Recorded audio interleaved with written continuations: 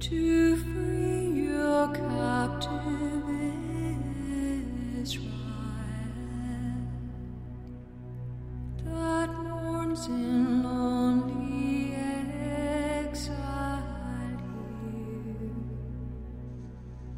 until the Son of God appear.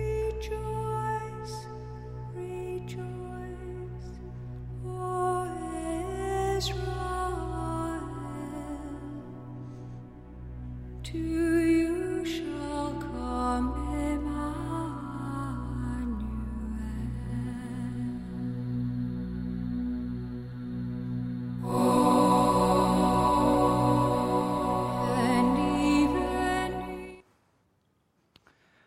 Well, Merry Christmas again to everybody. Glad that you're here. For those tuning in online, Merry Christmas to you. And in case we haven't met, my name is Patrick Cherry, and I'm the pastor here at Christ the Word.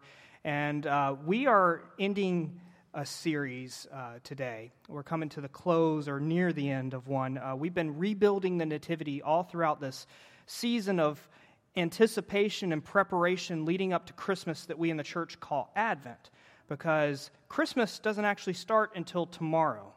So I know you've been blasting Christmas music, and that's okay, as long as you wait till after Thanksgiving. If you play it before Thanksgiving, I will personally smack you.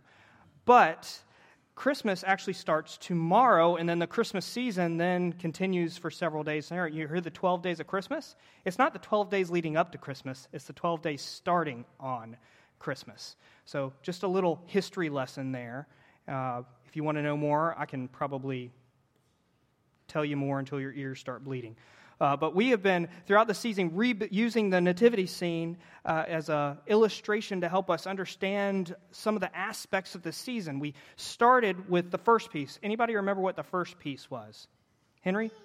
The angel, that's right. And the angel right here was the one that represented proclamation. The angel was the one who came and told the shepherds, who told Mary, told Joseph of what was going to happen. And we explored this idea of what it means for us to be people who proclaim this news to others.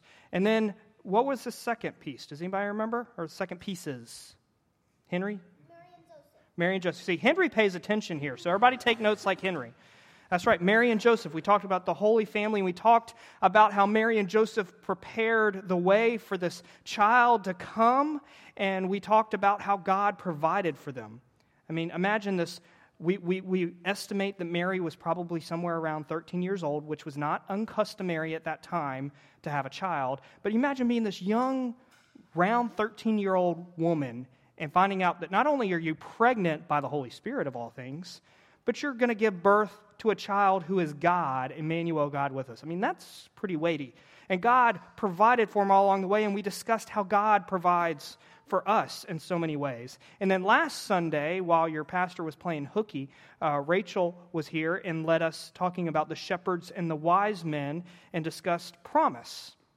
And we have great promise, and Advent really is a time of promise for each and every one of us. I mean, we all get excited about that. But today we add one more piece, perhaps the smallest of all the pieces in the nativity set.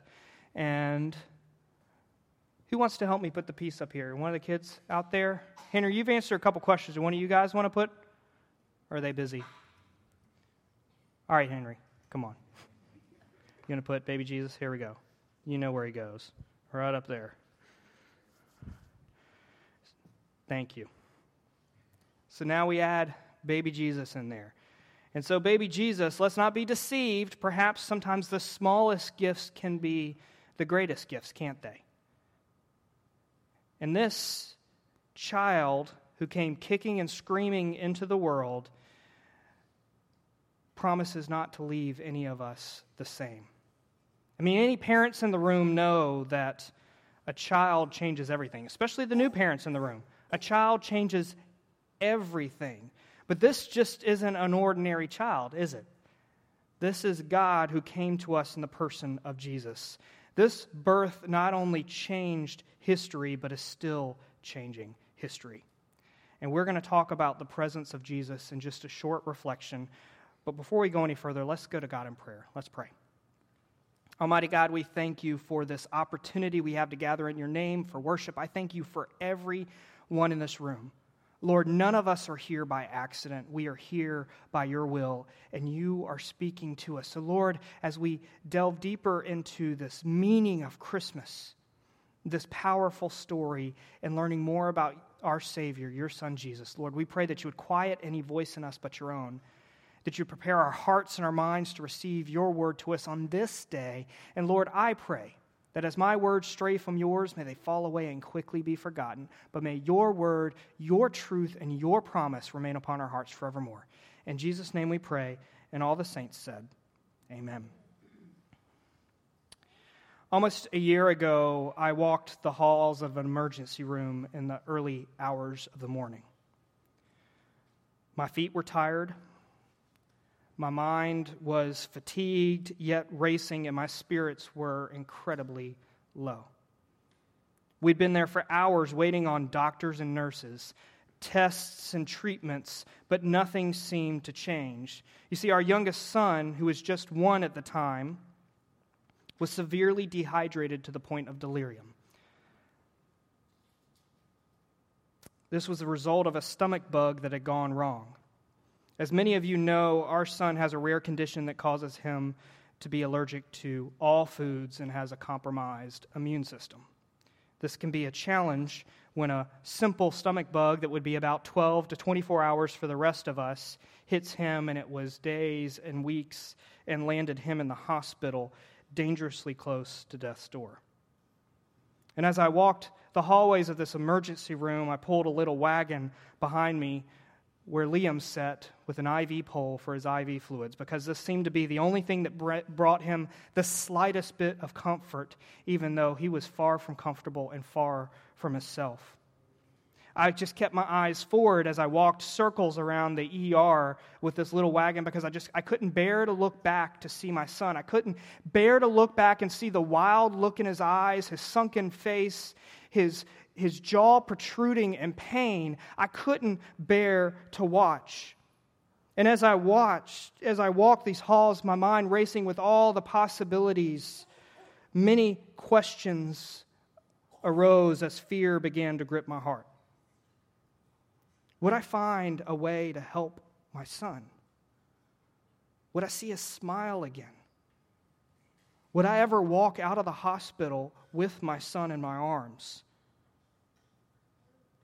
Darkness surrounded me as I pleaded to God. Save my son. Save my boy. Do something.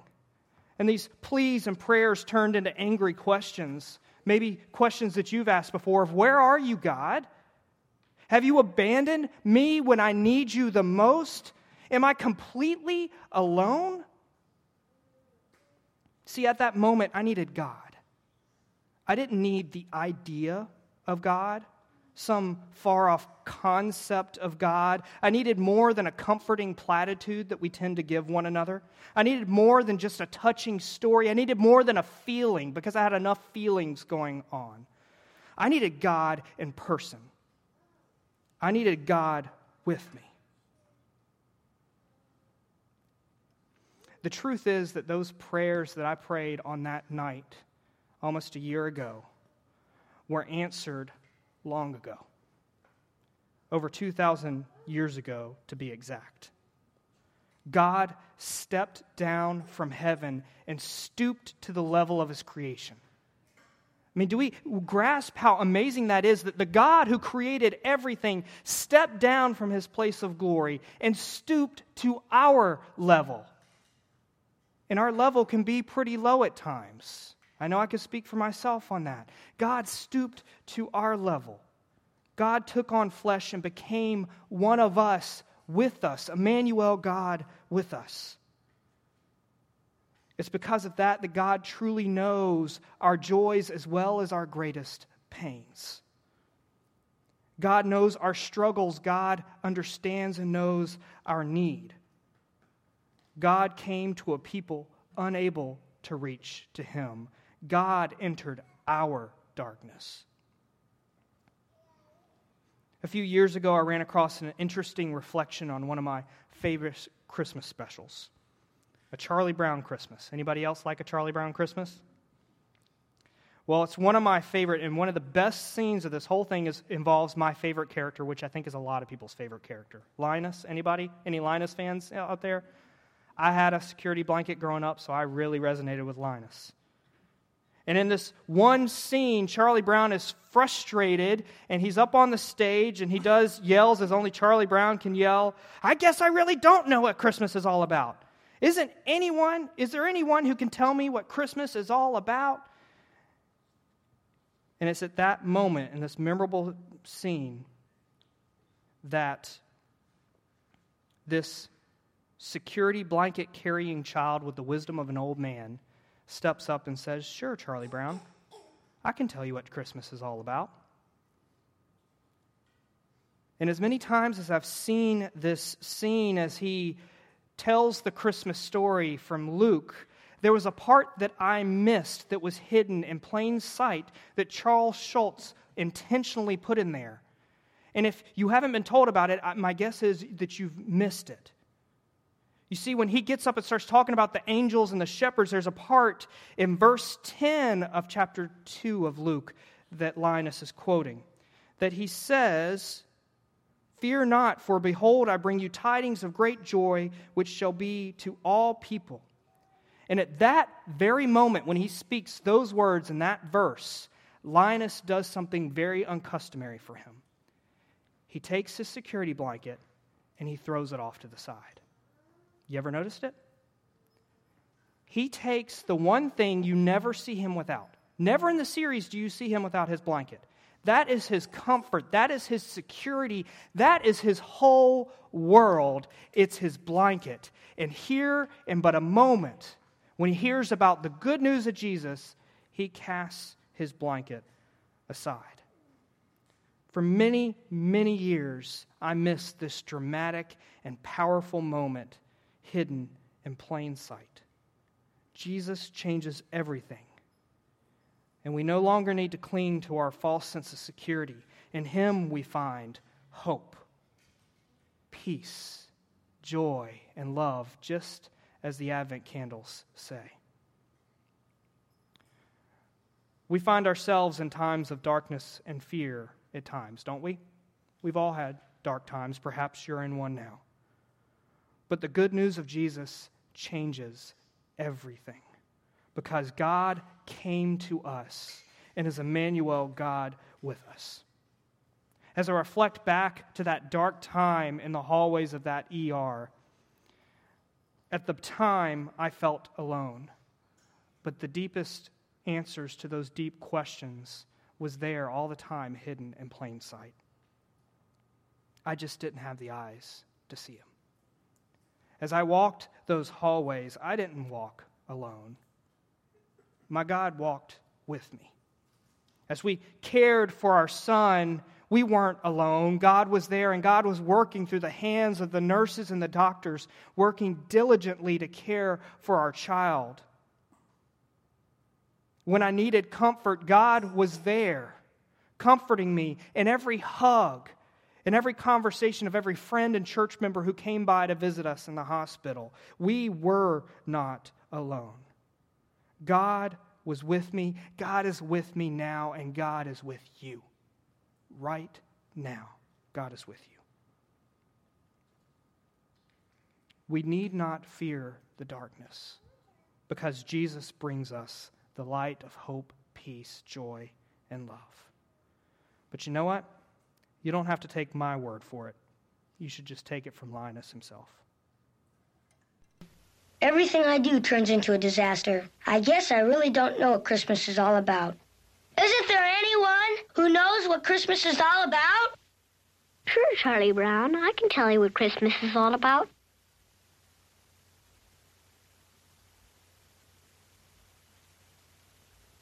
Lights, please. And there were in the same country shepherds, abiding in the field, keeping watch over their flock by night.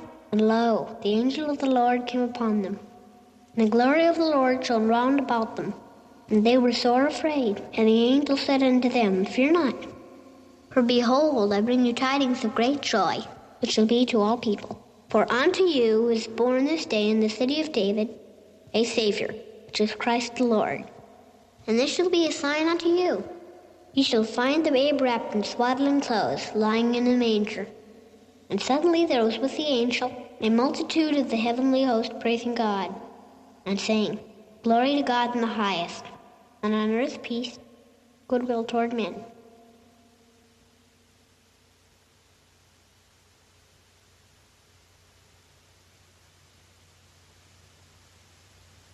That's what Christmas is all about, Charlie Brown.